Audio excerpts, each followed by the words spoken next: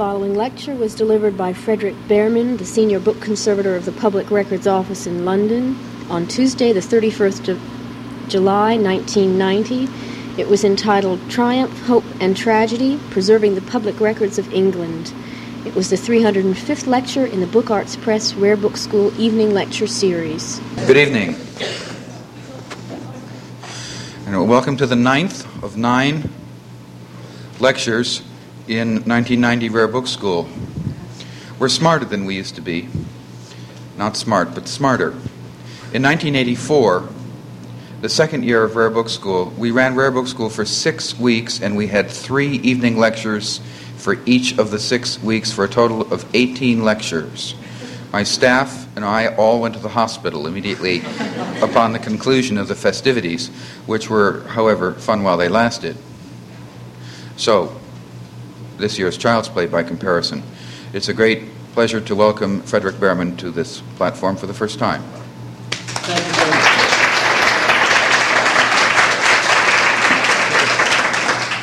much. My lecture this evening is going to be on Triumph, Hope and Tragedy, the preserving of the public records of England. And to start, I'll turn the projector on. Is it on? Yes, sir. Yes. It is? Good. Right. Despite all the neglect and other problems, 9 centuries of record keeping has preserved for England the richest national archives in Europe, if not the world. And our earliest surviving record, which is Domesday Book. Sorry, I'll just move back. There we are. Can we have the lights out, perhaps? Thank you very much. Which is Domesday Book, that great survey ordered by William the Conqueror as a means of regulating the collection of taxes, is our earliest record and the most coveted of all. It was compiled at the Anglo-Saxon capital of Winchester, and although created with great care, it took 1 year to compile, and as soon after it was completed, it went completely out of date. So by 1110, the Chamberlains came up with a new system of record keeping, which was the King's Financial Annual Update, which is known as the Pipe Roll. The Pipe Rolls began in 1110, and they ran as a series of records from that date until 1830, when the Pipe Office was abolished. The earliest surviving example we have dates from 1129. Would you speak a little closer to the mic? Yes, of course. Great. There were 2 great offices of state, the Exchequer and the Chancery. The Exchequer had responsibility for the King's finances, and the Chancery the responsibility for all other matters of state. The Chancery was in essence the King's scriptorium. They both favoured the roll over the codex as a means of record keeping. This may have been as a reaction towards Domesday being a bound volume, where extractions and insertions would have meant the cost of rebinding. So a roll offered a means whereby once it was compiled, if an extraction needed to be made or an insertion, as we can see here, once a cord was cut on the pipe roll, the thing would fall apart and the extraction can be made easily and then be piled back together again and sewn up, exactly like a modern file is today. The Chancery rolls, in contrast, used the conventional form of making rolls, where the skins of parchment are sewn end to end, as we see here in the chevron style of sewing, like that. In 1199, the Chancery instigated 3 great series of rolls, one the Charter rolls, another the Close rolls, that is letters sent out to individuals, and the Pattern rolls, letters sent out for all to hear. The latter 2, that's the Pattern roll and the Close rolls, remain as a series of records to this very day. We have got up, well, the Chancery has, that is, got up to the 1940s in keeping these records. And just an illustration of how slow the wheels of government turn, they have recently turned from the use of parchment to the use of paper. These great rolls, the Exchequer rolls and the Chancery rolls, were ordered by Henry II to be kept in great chests. They were known as the arks and the hutches of the Treasury, and they were to be loaded on carts and to follow the royal baggage train around its travels throughout his domains. There was an incident where they actually employed an official to organise these carts. 11 of them were used to carry the records of state. It is quite obvious that he needed these records for ease of access wherever he may be throughout his realm. The practice fell as Westminster and London became the preferred place of administration for royalty. So moving from the Anglo-Saxon capital of Winchester, London became the main place of royal administration. And it also may have been as a reaction to the unfortunate accident that befell King John in 1216 when the royal baggage train was lost in the Wash. That is, that part of England that has very treacherous tides, that runs on the north of Norfolk, that bit there, and there's quicksand along that area. And I believe that his royal baggage train, either, I think for speed of movement, had to cross the sands, and the whole lot went under.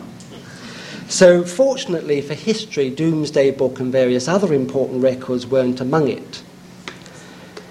Westminster Abbey, as I've just said, became the preferred place of royal coronations as well as keeping records.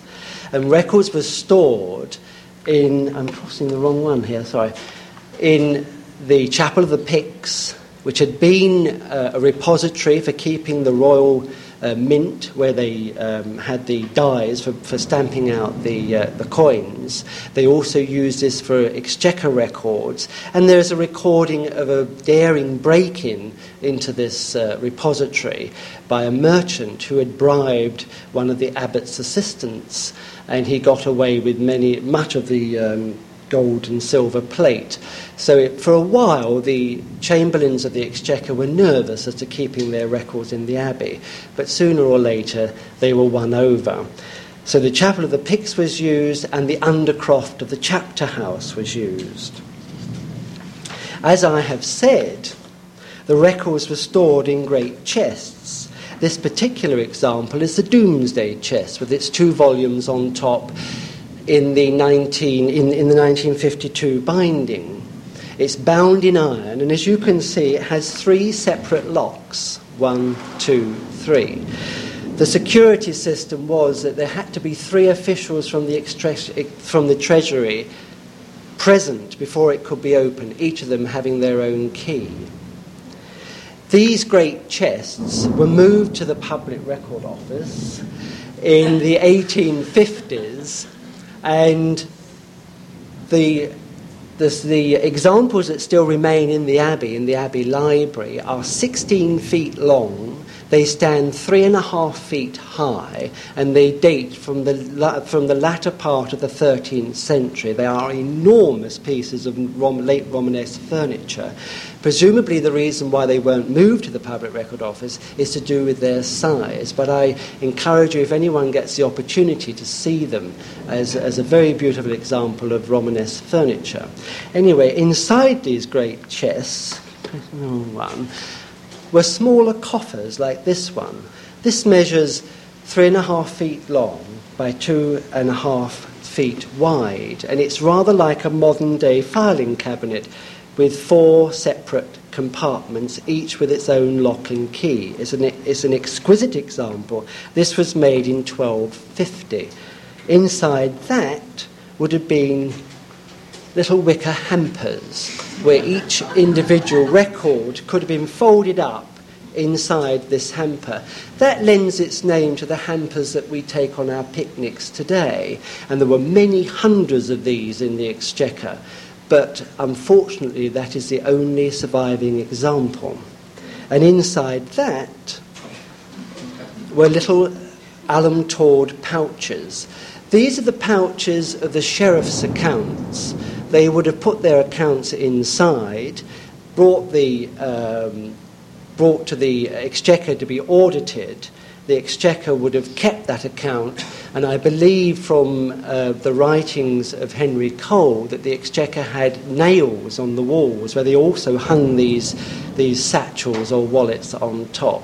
We have many hundreds of them that have survived. This is rather an exquisite example with the pink tassels on the corners, and their long life is due, I believe, to the nature of that material, this wonderful alum-tawed leather. They're made with great care, and I don't know whether they went back and forth with the sheriffs. That's something that one may need to investigate. But they illustrate the care that is taken in looking after these Exchequer records. Now, how do you administer a vast quantity of records? And I must add here, I'm very grateful for references and ideas from Elizabeth Hallam Smith, who is an assistant keeper of medieval records at the Public Record Office, who guided me onto the Libra A and Libra B book, which was written in 1286, which illustrates the way in which the Exchequer identified various records. When you have a mass of records, you've got to have ease of reference and easy ways of finding and putting them back. Well, what they did was use a system of pictograms. This one was standing for Gascony, that great wine-producing area that belonged to the English after Henry II had married Helena of Aquitaine. And it shows clearly people making wine, and that stood for treaties and other diplomatic records made between Gascony and England, and that would have been put on the chest where it belonged. And it was very easily for the Chamberlain's serfs to find out or to replace records. The other pictograms, this one is an axe at the top there, which stood for the country of Scotland, presumably to illustrate the rustic nature of those people. The next one is a knight jousting, practicing jousting, and this one stood for Aragon, presumably a rather warlike people, I would imagine. And the last example I have here is a gun. This is on a treaty roll, and I asked Liz why they used a gun, and she suggested that it may have been that if the treaty wasn't kept, that's what they were going to get. But that just may be modern-day conjecture, I'm not sure. But this is the method that they used to store their records away for ease of reference. Unfortunately today, and Liz and I have looked at many of the chests, either at the Public Record Office and at Westminster, the only ones we've come across that have some form of identification on them are the treaty chests. There are two of these, and they had the coat of arms of the people responsible for drawing up the treaties on them. On the lid you can see the ancient coat of arms of the Black Prince and the royal household of France. The lock was forced because by the time of the 17th and 18th century, when people wanted to know about history, the lock had totally corroded, so they had to be forced to get to the documents inside. I'm not going to... You can use your imagination to figure out what state the documents are in inside that thing. Not only Westminster, but other places were used as record repositories. Westminster, of course, is down here, and the palace was right next door to the Abbey of Westminster. Westminster Palace housed the headquarters of the Exchequer, and the Great Hall, built by Richard II, had 3 little rooms underneath it, and I should come and talk about that later. Up here was another preferred place of placing records. That's the Knights Templar Church. Up here is St. Bartholomew's. Other records were stored there. And over here, of course, is the Tower of London. And the White Tower was used for many centuries as a repository for the Chancery. Here is an engraving of Westminster with the Abbey and the Great Hall. This Great Hall had the Exchequer at this end in some of these houses here. Underneath that hall were 3 rooms called Hell, Heaven and Purgatory, where the Exchequer stored their records. And when the Great Fire came, many of them had to be moved away into safer places. The Tower, wrong one, there we are. The Tower, the White Tower, the famous Norman White Tower, was used as a record repository quite early on. And when the Black Prince had captured the King of France, they had to make room by moving many of the records out into other places to make room for him to stay in the Tower of London. But the romantic vision that we have of the Tower of London is a fortress. I don't think existed, probably not much after it was built. But when we have a look in the way in which they used the very exquisite Caesar Chapel in the White Tower, you can see how the records have been stored and racks were put up. Sorry, wrong one. And the racks were put up. Here you've got the racking put up and the chancery rolls are all set inside there. This prompted one of the 19th century keepers of the records at the Tower to say that unfortunately the only people that visit this place today to see its lovely architecture are those American tourists. My own countrymen have forgotten their past. And it shows you where we have these very important historical buildings, the government used them for totally different means than what they were meant.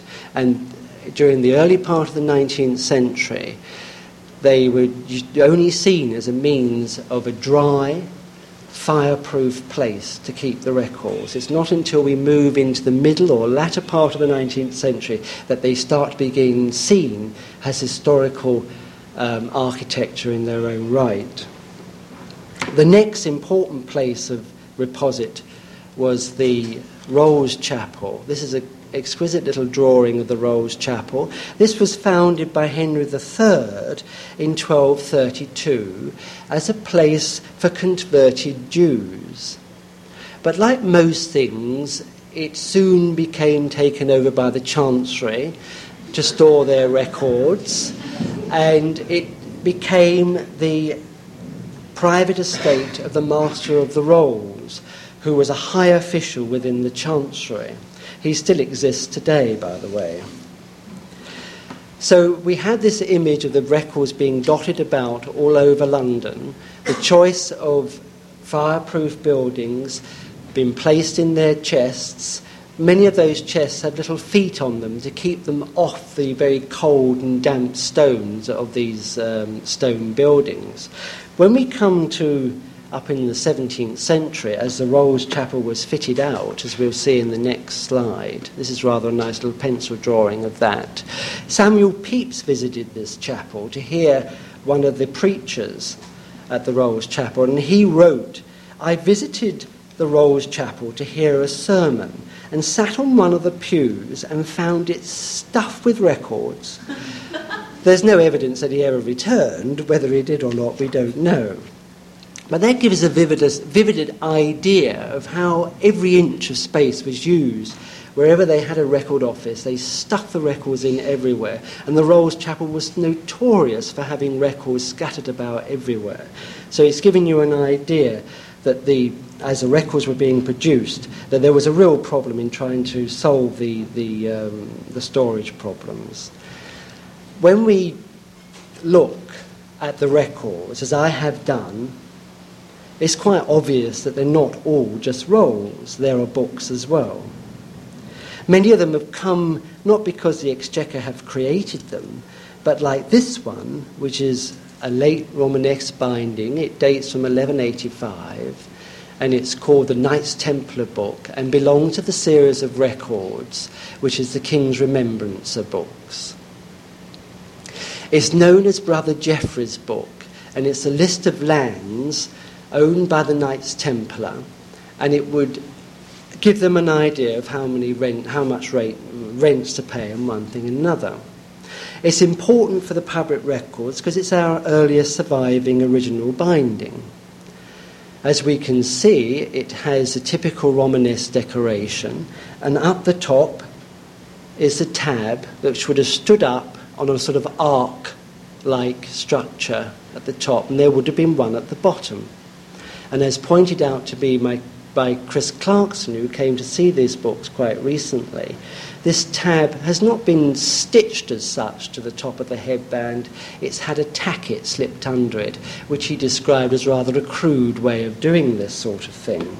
But if we look more closely at the binding, we'll see that it has very nicely executed decoration in typical late Romanesque style, with these heraldic birds, the heron eating a fish, and a griffin, which Miriam Foote and other book historians have put down as a London binding, and not forgetting that the Knights Templar were indeed London-based, that the area that we call the Temple today was their headquarters, and this book could easily have been bound in London by either one of their own bookbinders or a lay person employed to do that sort of thing, and it found its way into the Public Record Office when the Knights Templars were dissolved, presumably as a means that the Crown could administer or keep tabs on the rents that they were receiving.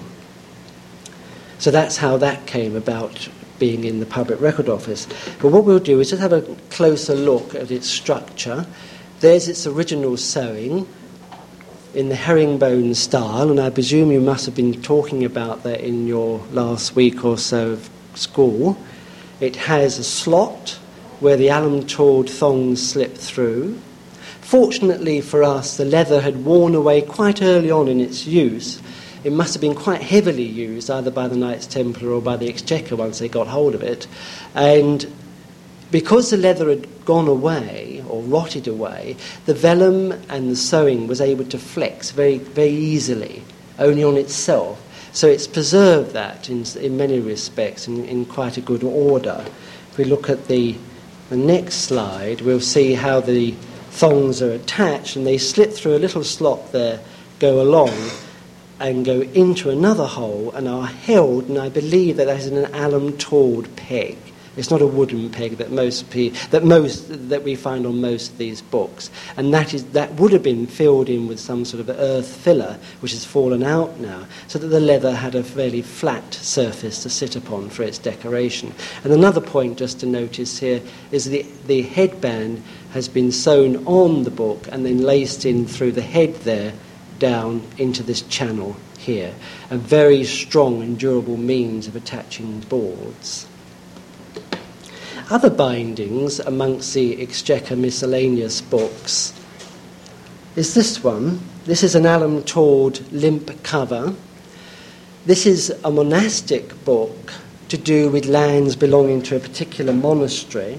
I am not sure how it came into the Exchequer, but what it illustrates is that the book itself, if I go to the next slide, had some sort of probably a different binding on it, because I'm looking at this in detail. It has little nicks at the top, which meant that it had a sewn headband, which there is no evidence here on this binding. And I think when it got into the Exchequer, they may have taken the binding off, or the binding may have already been lost, and they've had this very durable alum-tooled cover slipped through the thongs and around it. And what's nice to look at here is the way in which there's this sort of half an inch of material overlapping there. Another binding is this limp vellum. This dates from 1304, and it's to do with the miscellaneous counts of the Exchequer. This would be due to with wages, paying out wages to men in various places. What we see about the structure is it has this zigzag stitching at the top, rather characteristic of this type of binding, and along the bottom there, and little tackets that hold the sections together that go through the cover. Unknown to anyone until we'd opened this book up, is that the cover is made from two sheets of parchment from discarded accounts, and they face each other so that we have a blank sheet of parchment on the back and on the front. I wasn't aware of this until we decided to put a light through it like that. So when I get back to England, I shall tell Liz about that, and she'll be delighted to find that she's found a new record. The other sorts of materials used to bind books, and I must emphasise that these are essentially cheap bindings. I don't think the Exchequer meant them to last 500 years. I don't think that they had any idea that they would. It's the nature of the material that has made them last. Vellum is an extremely durable material. This particular one has had the hair left on, not probably because it looks very beautiful, because it's probably cheaper than taking the hair off. And that probably was addressed alum salt skin, possibly English, I'm not quite sure, but what we see is a little tacket that holds it together, and it's a lovely example of this type of material used in the Exchequer for their books. That's a close-up of the tacket, just a little knot. This one is an unusual curiosity. It's a theologian notebook. It dates from 1390, and as you can see, it's sewn on what we call vegetable tan thongs down here. The sections that make up the book are quite irregular. It has no proper cover, and when we look through it, we see that it's sewn up with blue thread, and somehow little nicks have been put into it, which usually suggests a sewing hole or something from another book. These may have been scraps of material that one of the chamberlains picked up from the scriptorium floor and decided to pop them together and made a little book out of. The sewing is not all along in the traditional sense. It's more like little tackets going around the volume. As you can see, there's a little knot. So here it illustrates how the ingenuity of the medieval man, when he's dealing with materials, he is able to use what is available and knock up something to suit his purpose. I rather like this illustration of ingenuity. This one is undoubtedly a French binding. The book is to do with customs accounts at Bordeaux, and as I've just said, Gascony, Bordeaux being its capital, was a part of the English colonies down there. So this is how this got into the Exchequer. It's to do with wine imports, this particular one. The English like in their claret a hell of a lot. And it's a very nice example of this diced decoration, perhaps the earliest in the Public Record Office, I don't know. I came across this in a box of miscellaneous accounts. It's a very nicely executed binding, and if we have a look inside, we see that it's paper content, definitely French. The book would have been held together by stitching that doesn't come onto the front cover in any form. There's no thongs involved. And what holds the front cover onto the book block is the paste downs, which have come away here, which gives us an insight into how the book was put together.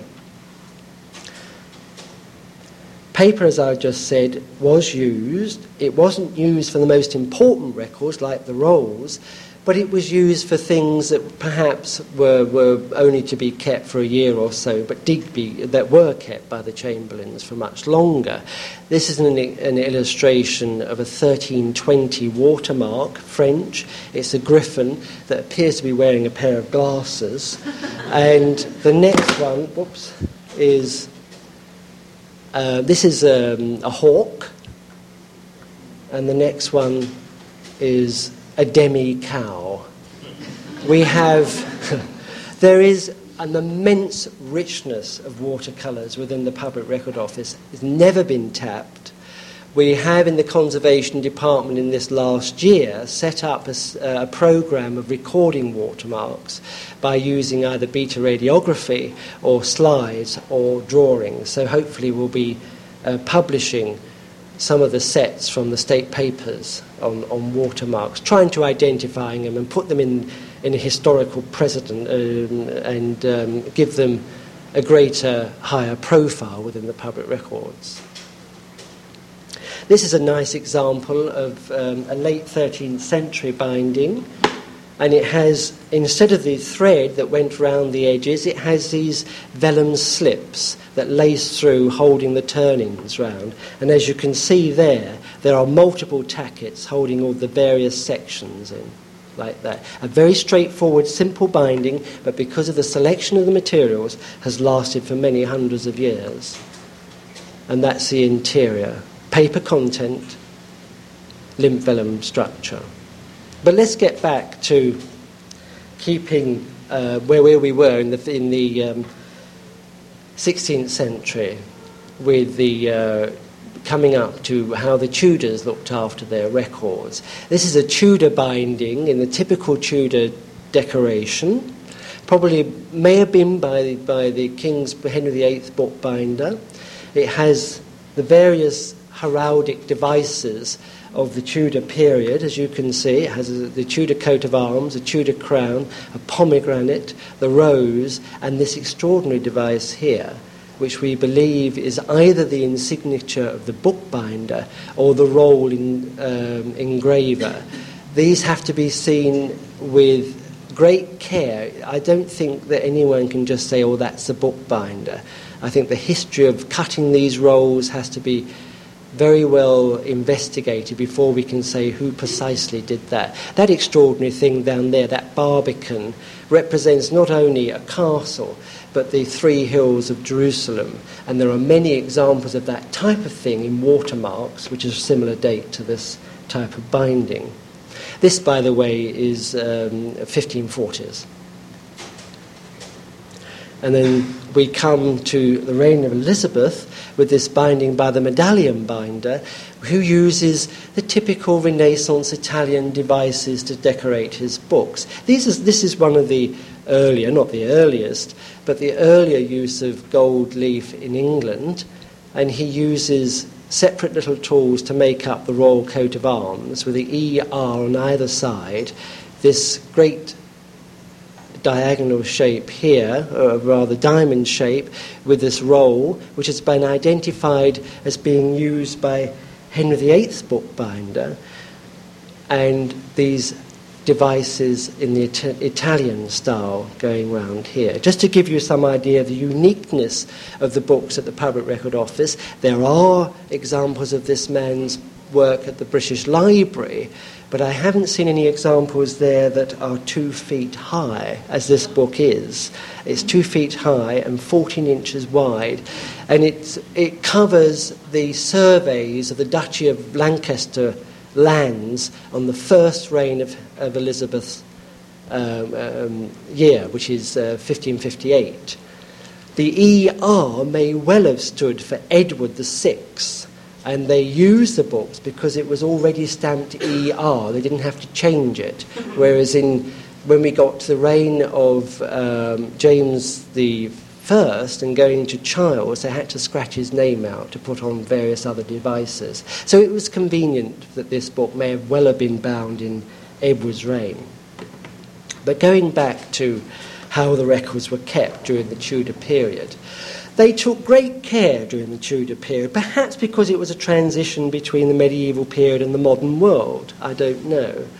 But these great doors, these great oak doors, were put on the Exchequer records in 1555. That's the reign of Philip and Mary. Then going on after that, we have this is a drawing of the Pipe Office. They were still making those pipe rolls at that date, and I don't know whether you can make out from those little drawings that's where the thing is sewn, at that head like that. And they roll them up, rather like a sausage roll, and you can just see where the sewing bit is there. It's not like a conventional roll at all. Anyway, the point is that these great doors were put on this office to try and protect the rolls from dust and dirt. Little did they know that what it did was conceal all the damp and mildew going on behind them. But this was pointed out in the 19th century that is not an ideal way of keeping records. So everything during the Tudor period, or up to the late Elizabethan period, things were looked after quite well.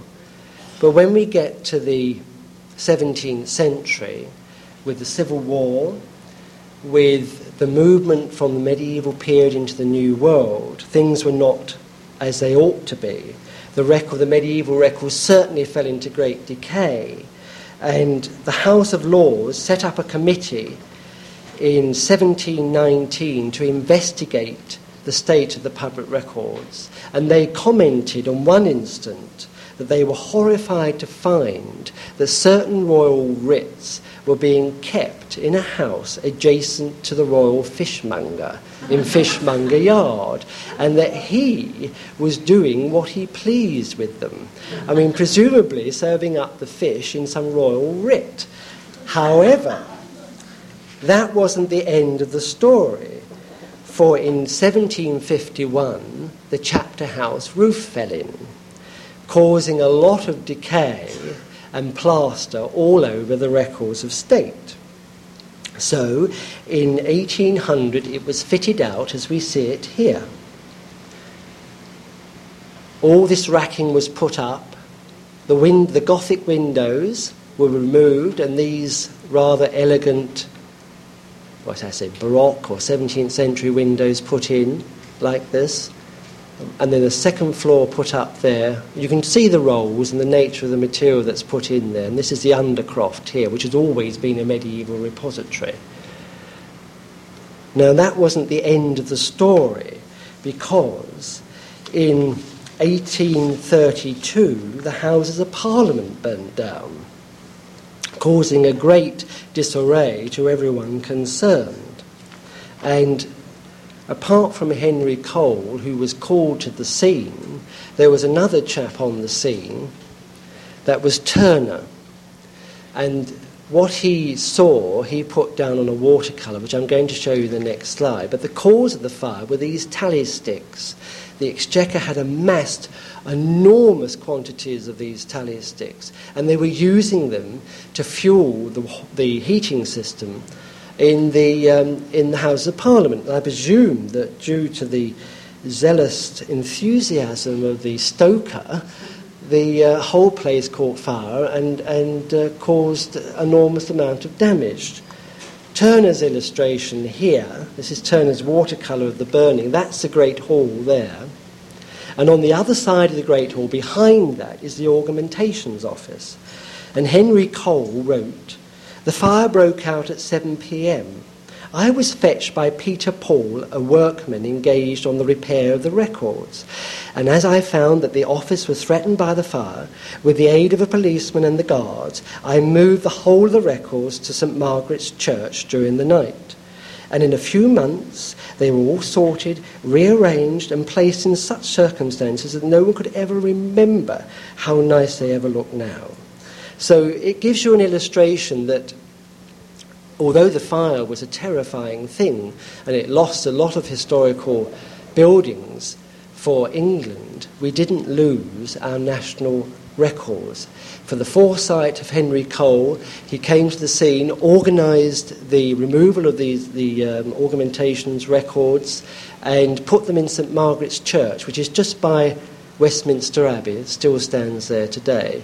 Henry Cole needs a special mention because he was an extraordinary Victorian man. Not only did he invent the Christmas card and the penny post, he was tremendously enthusiastic about the proper care of the records. He started up proper systems of repair.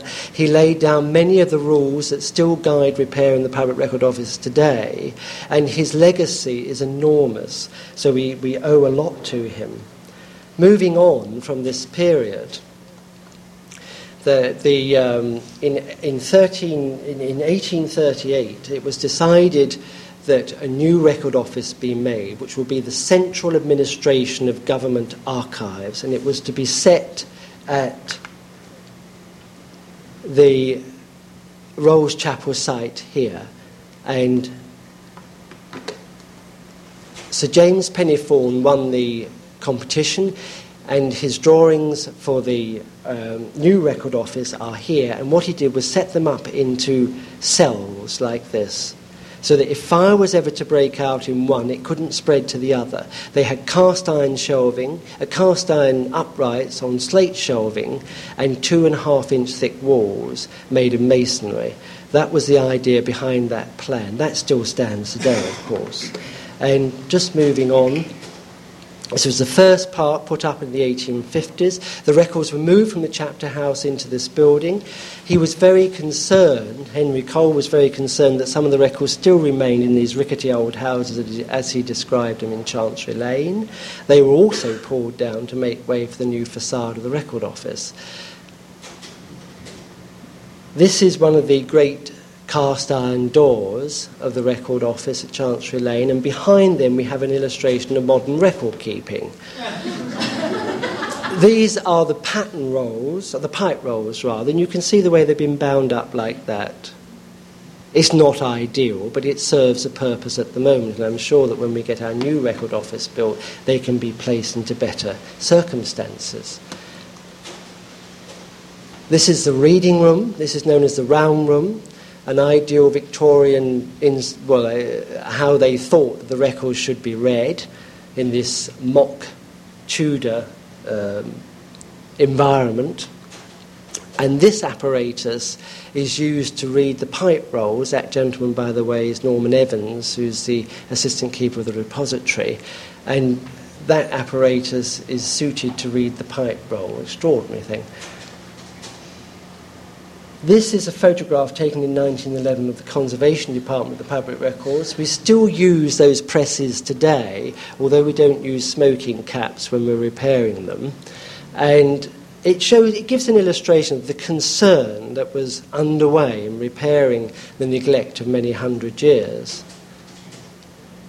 And coming up to the war years, there was a lot of festivity before the war. This is a Christmas party. During the war years, the records were moved out to a prison in Cambridge, and many of the very deep underground stations in London were used as record repositories. And then in 1976, the new record office was built. That's it, at Kew. And inside there, high-tech modern record storage, where the repository staff go around on those little trolleys. What I want to talk, that is mainly an introduction, and what I want to say is that I'm not an historian, I am not an archivist. What I've tried to do is give you an idea of the importance the conservator must lay on understanding how the record has got to him. And what I'm going to talk about now for the next 10 minutes or so is one of the projects that's underway within the Public Record Office under my guidance, which is the preservation and conservation of bookbinding structures found amongst the records. And I'm going to centre on one particular type of record, which is the indenture to Henry VII's chapel. This is the indenture. Very, very luxurious bindings. There are 2 of these in the public records. There's one at St Paul's Cathedral. There is one at the British Library. The indenture was made between Henry VII and the Abbot of Westminster, the Mayor of London, and the Bishop of St Paul's. The agreement is that he would pay money forever for them to give prayers for him and his family in the chapel that he created at the end of Westminster Church, or Abbey, which became known as Henry VII's chapel.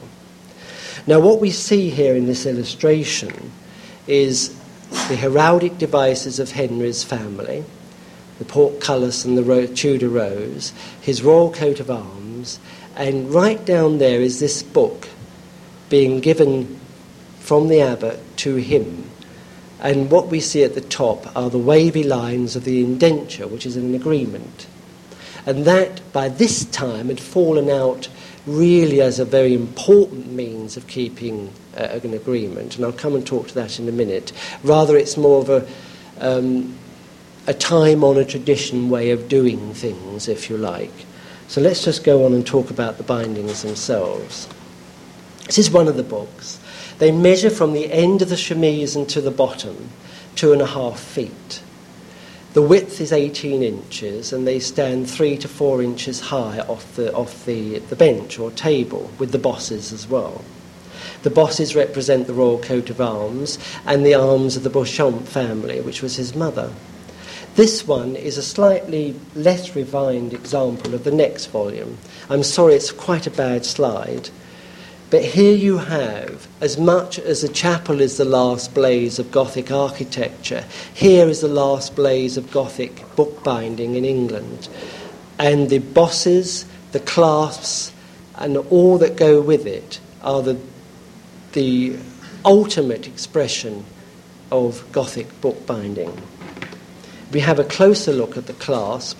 We see the Tudor angel, which is exactly the same as those inside the chapel today, sitting on top of the boss, or this clasp here, which is exactly the same as the central boss within the chapel. So there's a tie-up between the decoration on the binding and the chapel itself. There's the little boss on the other, rather less decorative binding, the Tudor rose. This is the nature of an indenture. This dates from the mid-14th century. And as you can see, the wavy line is cut through there, and each party would make their agreement, and when they had to come to pay their whatever dues, it would be put together, and they would see whether one part had forged it or another. So when we get to Henry VII's agreement, not only is the binding, which I've classed as a chemise binding, and I'm not talking about an overcover, which is a separate thing, or a girdle binding. I'm talking about this chemise binding, and in this instance, a late 15th century example. You can see the chemise hanging down there as it goes over the cover, and there's the wavy line of the indenture. This is the abbot giving the king had been giving his copy to the abbot there. The one in St Paul's Cathedral is the king receiving the copy from the bishop. And there is the book being used in prayer, giving prayers for the souls of his family. Henry VII, as I've just said, was a very wealthy king. He amassed enormous wealth and used it to build this chapel. He not only built the chapel, but he made 27 vestments. And there's an excellent article by Lisa Moons in the 1989 edition of the Burlington about the Italian brocade used on the vestments. And I believe that the Italian brocade is also being used on these bindings, and I've had her down to look at these books, and she's verified that it is Italian, and it dates from the 1500s. So, and the velvet cover is also the same. A lot of money has been put into binding these books. The books themselves are covered with a similar type of brocade. But how do we explain the nature of this binding? Why should it have these overlapping pieces along here? They can't just be for the sake of preventing dust and light getting in, because they have a rather stylized manner to them. I believe that they come from, not associated with girdle bindings, as we see here. You can't slip a 2.5 foot long book under your belt and expect to carry it around. It's impossible. But I believe that that type of binding belongs to a long history of protecting the sacred word. And here you see an early example. This is a 12th century manuscript. Here the angel comes down, and his hand the book is protected from his own hand, even though he's divine. His own hand is protecting the book by this piece of material. And I think that theme is taken up throughout the medieval period. And if I just show you this series of slides, you'll see what I mean. There again, it's being held under this material, like that. And I'm not saying that every single precious religious work is protected in this way, but I think the idea is there, and you can see it there. This is late 1300s. This one going into the 1420s. Now what happens here, this is a saint with his various devices so they could identify him. But you see the way he protects that grail by his garments there. And I think it's no exaggeration, and there is a book protected by garments there. And I think it's no exaggeration to believe that the innovation by the use of garments to protect things goes to exaggeration into this style of binding like that. And I don't think they're necessarily, although there are examples of being worn by the belt, but they are to be shown. They're a fashion status symbol, that person is a pious person, and they have protected the word of God by this covering. And when we come...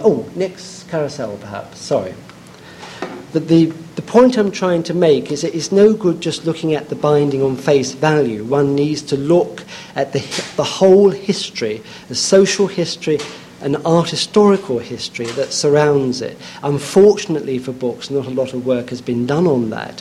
When I've spoken to art historians of the Renaissance and Tudor period, they come to a stump when they talk about books.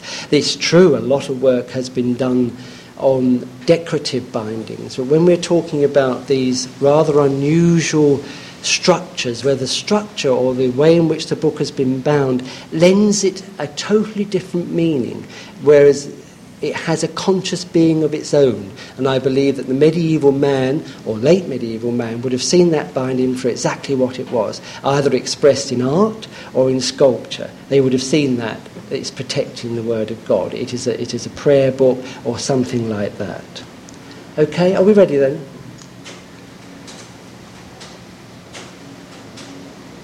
Are we going forward or backward? Should I go backwards? Is it on?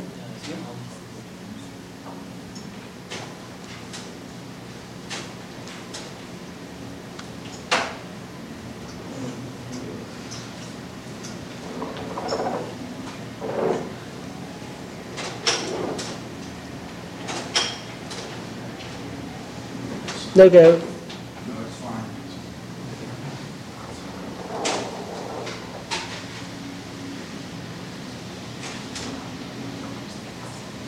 Would you press it?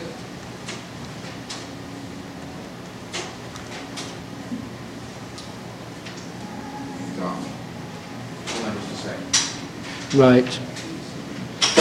Well,